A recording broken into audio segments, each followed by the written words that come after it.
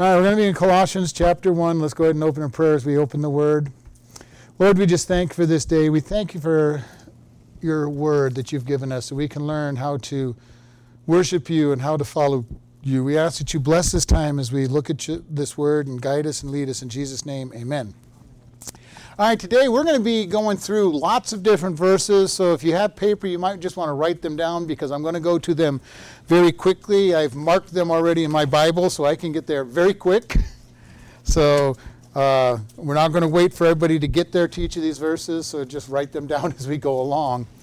But we're going to start in Colossians chapter 1, verse 18. We finally finished Paul's nice short sentence that we spent the 4 weeks on. And so here we go, verse 18. And he that is the head of the body, the church, who is the beginning, the firstborn from the dead, that in all things he might have preeminence. For it pleased the Father that in him should all fullness dwell. And having made peace through the blood of his cross, by him to reconcile all things unto himself, by him I say, whether they be of things in earth or things in heaven. So we're going to look at this whole idea that the exaltation of Christ. And this is something as you look at the cults out there will always get who Jesus is wrong. All right? It's very simple. Jesus is God. He is the Son of God, and he is preeminent over all things. And the cults would tell you everything but that he's God. Many of them will tell you, no, he's not God. He was a good prophet. Some, very large group in this area like to tell us that he's the Son of God, and so is Lucifer the Son of God, and that they were brothers. Okay, we have all kinds of different things that the other religions and cults will say about Jesus that is not true. And all of it is designed to try to make people think that Jesus is not God. And he says, I am the way, the truth, and life. No one comes to the Father except by me. And here we see Paul telling the Colossians that Jesus has got a very high position. First off, he's the head of the church. Okay? The church is a creation that came about on the day of Pentecost when the Holy Spirit came down in the upper room and baptized the disciples into the Holy Spirit and indwelled them, and they went out and 5,000 people got saved on the first message. Now, I don't know if very many pastors have ever had 5,000 people come out on the first time they've ever spoken a message, but Peter's message got 5,000 people to respond to the gospel. That's a pretty good church. Pretty good church to start out with. And Jesus is the head of the church. We're going to go to Ephesians chapter 1. For some reason, I'm having trouble getting to my marked page. Too many marks. 122. And hath put all things under his feet, and give him to be the head over all things to the church, which is the body and the fullness of him that fills all in all. Jesus is the head. What does it mean to be the head? It means the one that's preeminent, the one that's in charge.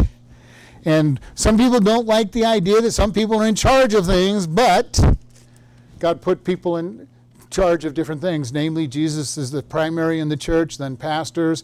In our governments, he put the governments under him to rule the countries and protect from evildoers. Then we have the citizens and the family. It's Jesus, then the father and the mother and the kids. There's an order and a rank to everything that God does.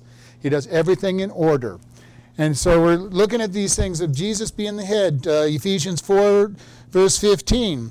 But speaking the truth in love may grow up in him in all things, which is the head, even Christ. So again, we see Jesus being the head. 5:23 of Ephesians. For the husband is the head of the wife, even as Christ is the head of the church, and he is the Savior of the body. Therefore, as the church is subject to God, so let wives be subject to their own husbands in everything. And then we go down to verse 26, that he might sanctify and cleanse it with the washing of the water of the word, that he might present to himself a glorious church, not having spot or wrinkle or any such thing, but that it should be holy and without blemish. And notice who did the work in that verse. It was Jesus. Jesus washes the church pure. And this is something we've got to begin to fully understand. So many people will come, okay, Jesus is the way, the truth, and life. No one comes to the Father but by me. And then they'll go, okay, God, you got me in the door. Now I've got to keep myself here. Now this is a very big teaching in the cults. You know, maybe we'll say that Jesus might be a good starting point. He was a good teacher. But you've got to do everything you can to keep yourself holy. The sad thing is there's Christian churches that kind of teach you that. Start with Jesus and then do good works. And if you don't do enough good works, you might not stay in Jesus and you might be dropped out when it comes to salvation. Not what the scriptures tell us. For by grace are we saved through faith, for by grace are we saved, not of works, lest any man should boast. You know, we keep this in mind. I can do nothing that pleases God enough to get me into heaven. Period. No matter how long I've been walking with God, no matter how good I might think I am, or you think you are, or you're not going to do enough, that God's going to say, boy, I'm just so lucky that you're in my family. I couldn't have done this without you. You're not going to hear those words from God. He's going to say, Isaiah 63, all your righteousness, all the best things you think you did are filthy rags. And you know, the world, for the most part, is depending on that kind of mentality. I'm going to be good enough that when I stand before God, He's going to look down and say, oh, you're so good, I've just got to have you in heaven. And if you witness to people, you talk to people about how do you get to heaven, and all the time I hope my good works outweigh my bad. What are they saying? I'm hoping that when I stand before God, He looks at me and says, oh, you're just so good, you've got to come into heaven. They're in for a big surprise when they go before God, and He says, I have one standard. You have to be perfect. Kind of lets out just about everybody in the population, doesn't it? Lets out everybody in this church even, and every other church out there. There's no individual who's ever lived outside of Jesus who is perfect. Everybody has done something wrong, so when you stand before God saying, God, I've got all my life, but I did this one sin. I told one little lie when I was 3 years old, God, and everything else has been perfect. God's going to say, guilty. And we go, well, that's not fair. Well, sorry, it's God's standard. His standard is perfection. And He is the master. He is the head. This verse goes on to tell us that He is the head of the church, who is the beginning, the firstborn from all things, and in all things He might have preeminence. And again, remember we talked last week, firstborn does not mean the firstborn of God. He is the preeminent one, the chief. And He's going to have preeminence. God has allowed Jesus to be preeminent over all things. What does preeminence mean? Number one. Okay. If you're the one that's preeminent, you're the one that's standing out. John chapter 3, verse 31 says, He that comes from above is above all. He that is from the earth is earthly, and speaks of earthly things. That he that cometh from heaven is above all. And what he has seen and heard, he testifies, and no man receives his testimony. So he's basically saying Jesus came from heaven. If you're from heaven, you're going to think heavenly thoughts. And you know, as Christians, the more we get into God's Word, the more we think like God does.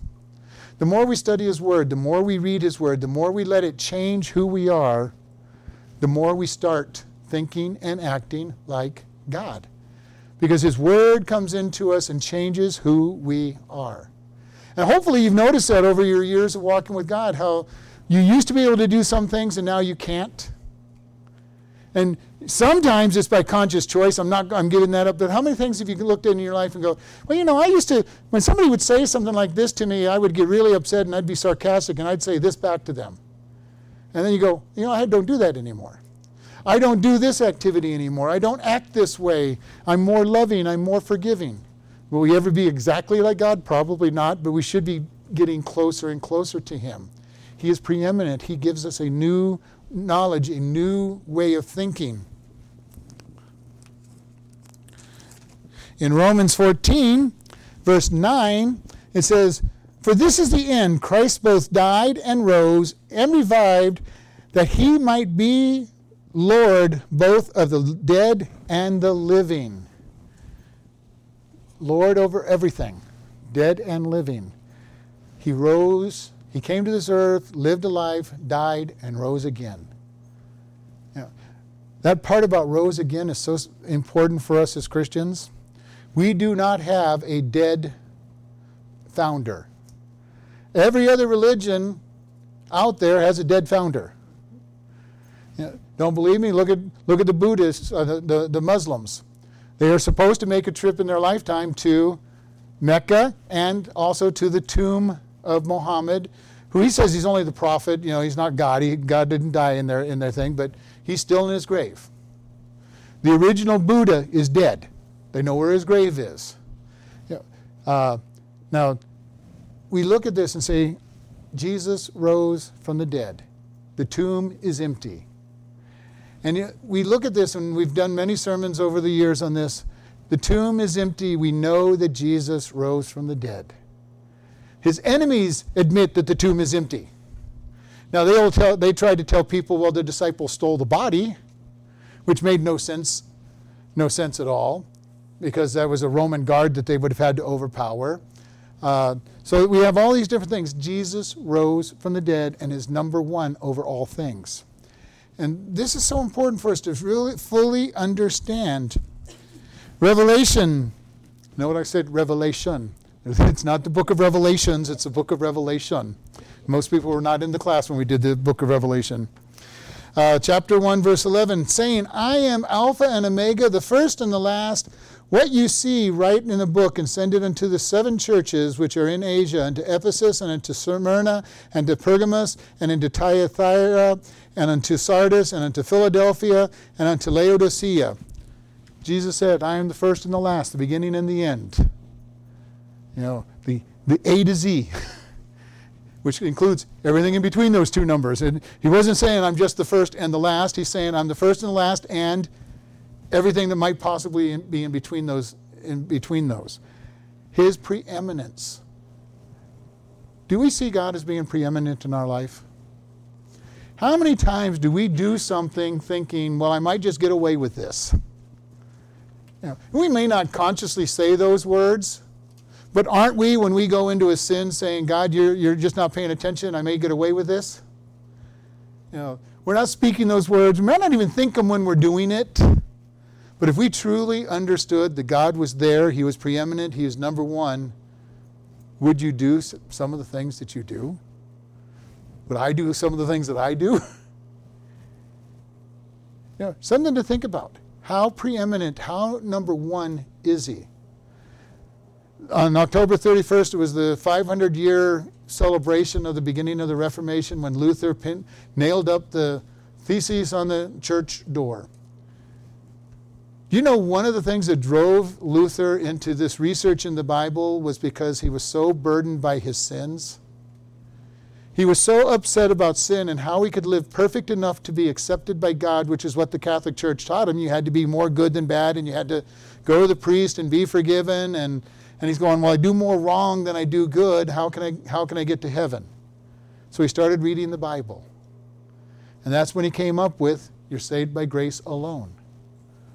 And he really freed him to realize that God is number one. Nothing he was going to do was going to be good enough.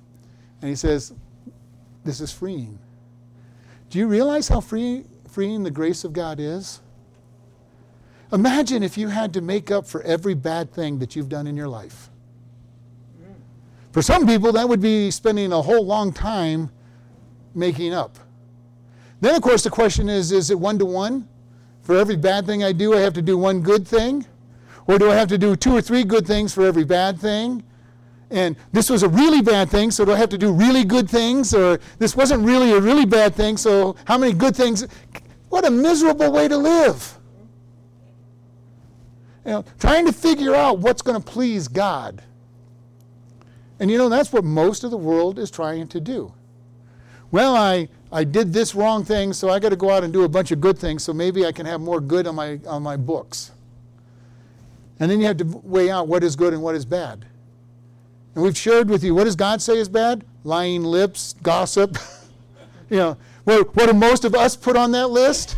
Murder, kidnap, rape. Our list is way up here, and God's saying, I really think that your gossiping and lies are really high on my list. I hate those things. And we're going, God, those are on the bottom of my list. They're not really that big a deal. So how do we measure the bad in our life? Grace is such a wonderful way to live. God, you paid the price. All I got to do is believe in you and have you forgive me.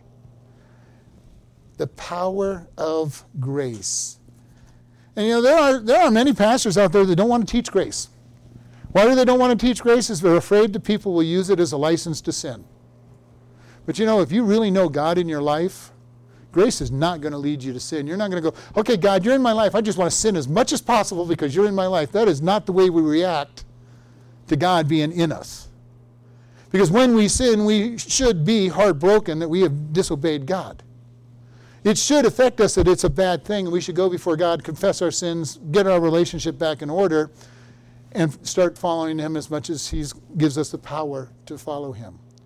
And it's him that empowers us to live godly lives. No matter, we can discipline our flesh. And we've talked about this. We can use the whip and chair and discipline our flesh, get it in a cage for a little while. But just like any wild animal, the minute you turn your back on the flesh, it is going to come back with a vengeance. Siegfried and Freud, with their lion that attacked them, they turned his back and forgot that he was in the cage with a wild beast. Took advantage of, okay, you forgot that I'm wild, here I am. Our flesh is that same way. We can beat it into submission. As long as we're watching it, we might keep it in there, but it's going to turn on us the moment it has an opportunity to stand up and turn. When we drop our guard down for just a moment, we'll find and go, wow. And that's those times when we go, wow, where did that sin come from? I never thought I'd be doing that. Or I thought I had that one all under control. And all of a sudden, the flesh comes out in a very strong, victorious place. Verse 19, for it pleased the Father that in him should all fullness dwell. Fullness. This is an interesting word in the Greek. This word for fullness is pleroma, and it means to fill to the very top. And it actually implies filling to the top so that it actually, you're at the top because it's overflowing. You fill your cup, and if you're doing it pleroma, you're filling it up, and it just starts to overflow, and you go, okay, it is full. You're filling your silos, and you fill them up until they start to pour out the silo, and you go, it is full. It cannot contain anything else. Jesus cannot contain anything else. It says it pleased the Father that in him should dwell the fullness. And the good news for us is that he wants to help us with that fullness. He wants to see us be full. John 1:16. And this is the full, and of his fullness have we all received, and grace for grace. As Christians, we receive the fullness of God. The fullness of the Godhead bodily dwells in God and Jesus, and he dwells in us. Can you picture this? In us dwells God with all that fullness that he brings with him. And how many times do we try to put him off into some corner? God, you just go over there in the corner and I'm going to live my life. Number one, you can't put him in the corner because he's so full, he's filling all of you. And yet we treat him as if, God, you're just stay over there, God. Because he's indwelling us completely. And he gives us grace. He gives us his grace to be dealing with. And just the love of God and all that he does for us. We want to keep it in mind. What level of God, love does God give us? He died for us. Yeah, think about that. Jesus Christ died for us. And we bring this up several times, but you realize that what took him to the cross was his love for us. What kept him on his cross was his love for us.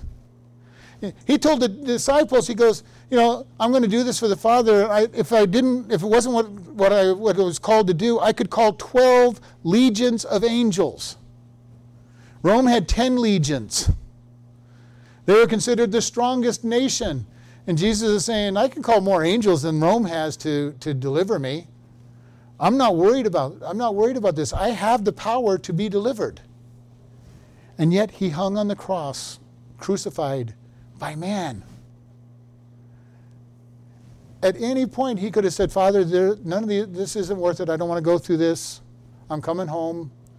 We'll just let all these people go to hell because they're just not worth it. And yet his love for us kept him on the cross. Why? So that we could go to heaven and spend eternity with him. Oh, the price that he paid. How many of us are willing to pay a price to see somebody get saved? Or better off, what price would you be willing to pay to see somebody get saved? I've shared this many times. In the office, there's a paper up there that says, what is the value of one soul? What is the value of one soul? What would you be willing to do if you knew that by going through it, somebody would get saved? Would you die? Jesus died. Would you be willing to take pain? And I've said, pain is a lot harder to deal with than dying, because if you die, you go to heaven.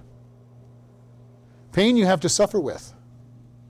Paul went through severe pain so that he could reach people. He talked about being shipwrecked 3 times, being stoned, and not by drugs, being stoned with rocks and being left for dead, being without funds, being without food. Why did he go through all of this? Because he said, God, I'm looking to heaven and I'm looking to people coming to you. And how many times have maybe you said, and I've said, or we've heard said, well, God, this is just too hard. I don't want to go through all this trouble.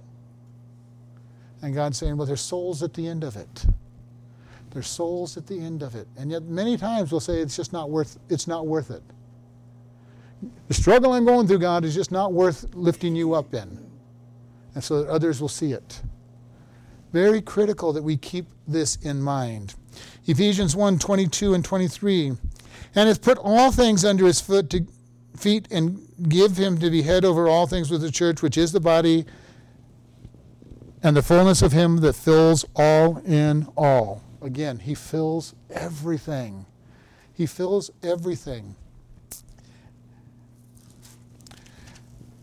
Verse 20 says, and having made peace through the blood of his cross. The blood is something that a lot of churches are dropping out of their doctrine. The blood of Christ. Why did he shed his blood? Because the Bible tells us without the remission of sin, without the shedding of blood, there is no remission of sin. We'll leave out the most important part of that verse. Jesus shed his blood so sins could be forgiven. Without the shedding of the blood, that would not have happened. Without him dying on the cross, there would be no forgiveness for us. And what have we defined forgiveness as? Giving up the right to demand judgment. Because of the blood, Jesus is allowed to say, Father, they belong to us. I paid their debt. They've come into me. They're wearing my righteousness. They're part of us, and they deserve heaven. Think about this. Because of the blood of Christ, we enter heaven. What can wash you free from sin? Nothing but the blood of Jesus. I love these songs about the blood of Jesus. It washes us free of sin. The red blood makes us white as snow. It doesn't make any sense when you're thinking about it, but it is. In God's point of view, it's what makes us perfect. He covers sin. Jesus Christ died for the sins of the world. And there is only one sin that is not forgiven, and that is to reject Jesus Christ as his sacrifice. When people stand at the white throne judgment, they're going to have one question put to them. What did you do with my son? Jesus said there's only one sin that's unforgivable. What did you do with Jesus? Did you accept him, or did you reject him? The Holy Spirit's whole job, primary job, is to convict people of their sin and bring them to Jesus. Now, once you're saved, he's got all kinds of other good things for you. He's the one that empowers you, the one that gives you strength. But his primary job is to bring people to Jesus. through the blood. Through the blood of Christ that he shed. And we can never forget the blood because it is so important. Early days of Christianity go, you're that bloody religion that believes in the blood of this man that died for you. Yes, we are. I've shared with you many times with other Bible studies. When you get criticized by the world for something, sometimes you might as well just agree with them. Well, you believe in that blood and that you can't go to heaven without the blood. Oh, you're absolutely sure. You're absolutely correct. Well, you Christians are just so intolerant. You believe that there's only one way to heaven. Thank you. Yes, that is true. When the world calls you intolerant, it's the worst insult they can think of giving us. And when you just say, yes, you're right. I'm going to be intolerant because it's only Jesus. Kind of takes the wind out of their sails. In Antioch, they first called the followers of the way Christians. It was an insult. They looked at it as an insult. Well, you guys are just Christ followers, little Christs. And the church said, we like that title. Yes, we're going to just accept that title. Sometimes it's not worth arguing with the lost world over some of the things they want to argue over. Because when we argue with them, we're just being like they are. There are very few things, and I've shared with you, there are very few things that I'm even going to argue about on Bible. There's things I feel very strongly about and will teach, but there's only a handful of things that are absolutely life or death issues, and I'm going to plant a flag off and say, this must be true or else. First one is, the Bible is the Word of God. It is absolutely true, because if it's not absolutely true and every word of it true, throw it away because we're wasting our time. If the Bible has any errors in it, we have problems. Because then it's like, what can I believe and what don't I believe? And this is one of the things I shared in our How to Study the Bible class. When you're studying some of these commentators and they say, well, this might not belong here, throw that commentary away because it's not a good teaching. The Bible is either all true and all correct, or it is not something we can base our life on. Because how are you going to figure out what's true and what's not true? So we want to be very careful with that. Looking at the blood.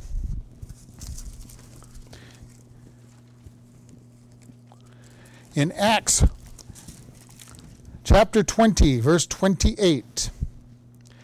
Take heed therefore of yourselves and of all the flock over which the Holy Spirit hath made you overseer. Feed the church of God, which he has purchased with his own blood. The preciousness of the blood of Christ. He used it to purchase his church. So we want to keep this in mind. Romans chapter 5, verse 9. Much more then, being justified by his blood, we shall be saved from wrath through him. We are justified by his blood. And we've shared justification. Justification is a legal declaration by God that we're perfect. And when you accept Jesus Christ as your Lord and Savior, you say, Lord, I'm a sinner, I deserve punishment, I accept Jesus' sacrifice. He says in the courts of heaven, perfect. How many of us think of ourselves that way? We're all through the Scriptures called saints. We're all through the Scriptures called justified. When you've accepted Jesus Christ as your Lord and Savior, God puts over you perfect.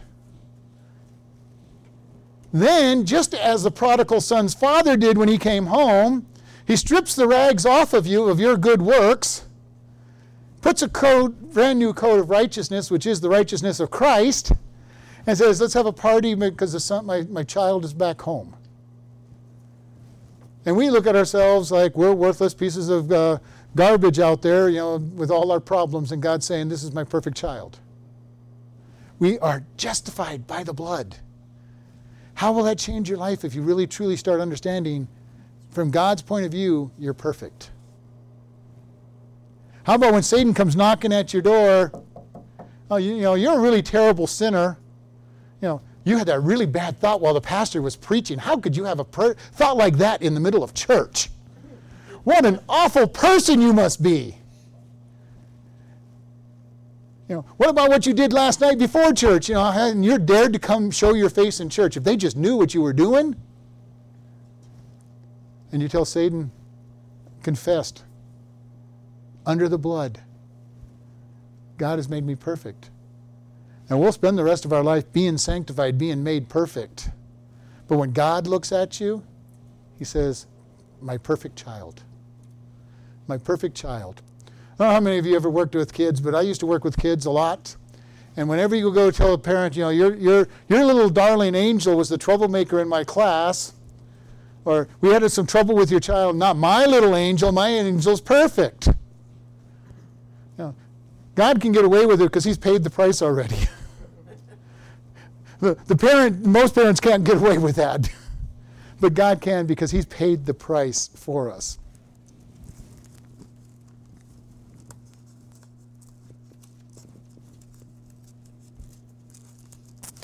Hebrews 9:17. For a testament is in force after men are dead, where otherwise it has no strength while it lives. And this is not definitely, it's 18. Wherefore neither is the first testament was dedicated without blood. For when Moses had spoken every precept to all the people according to the law, he took the blood of the calves and the goats with water and scarlet wool and hyssop and sprinkled the blood on all this, saying, this is the blood of the testament which God has enjoined to you. Jesus died and shed his blood.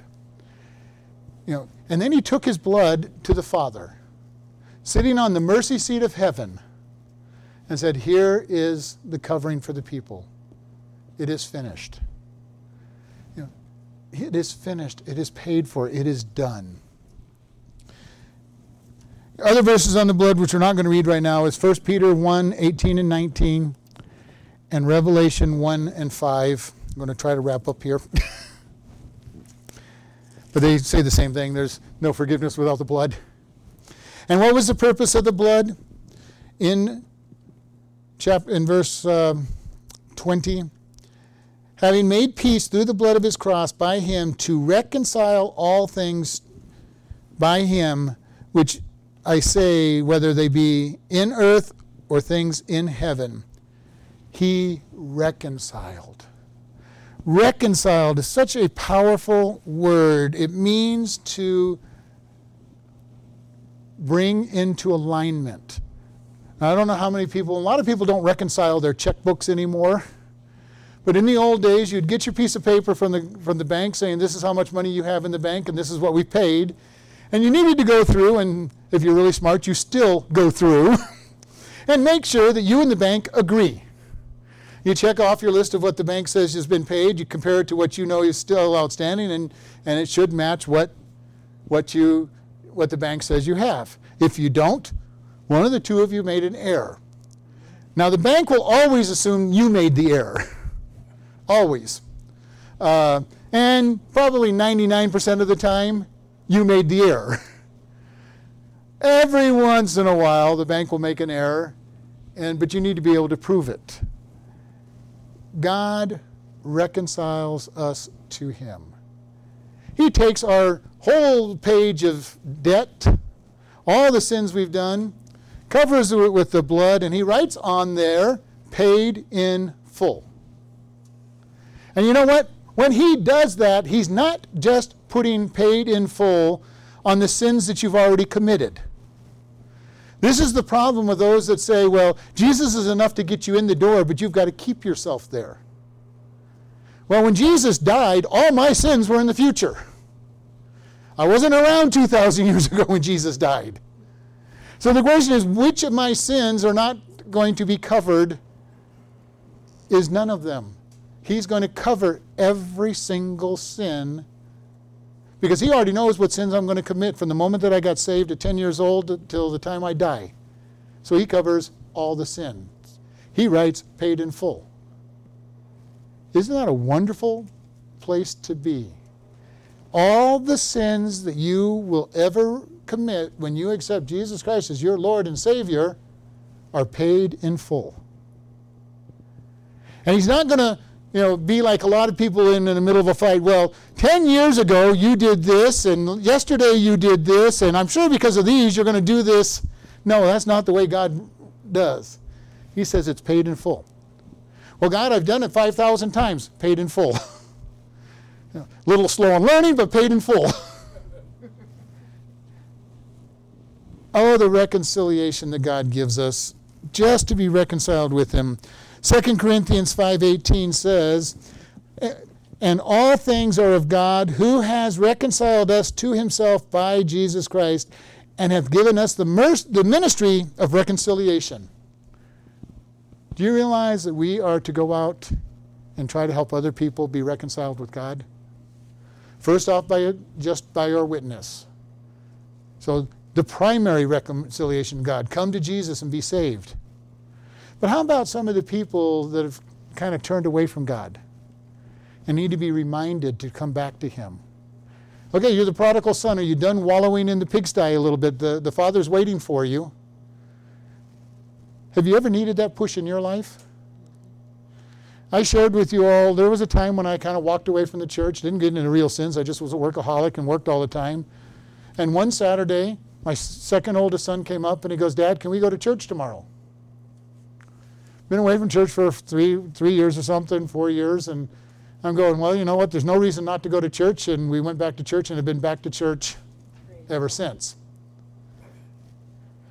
Maybe you've had a time like that where you kind of was in someplace else and just, and the funny thing is, the one that God usually uses is not the most spiritual one in the family. That son is not the most spiritual one in our family. How many times have you been the one that's maybe been used when you're in the worst condition? You think, God, I'm so far away from you, and then he uses you to do something for him.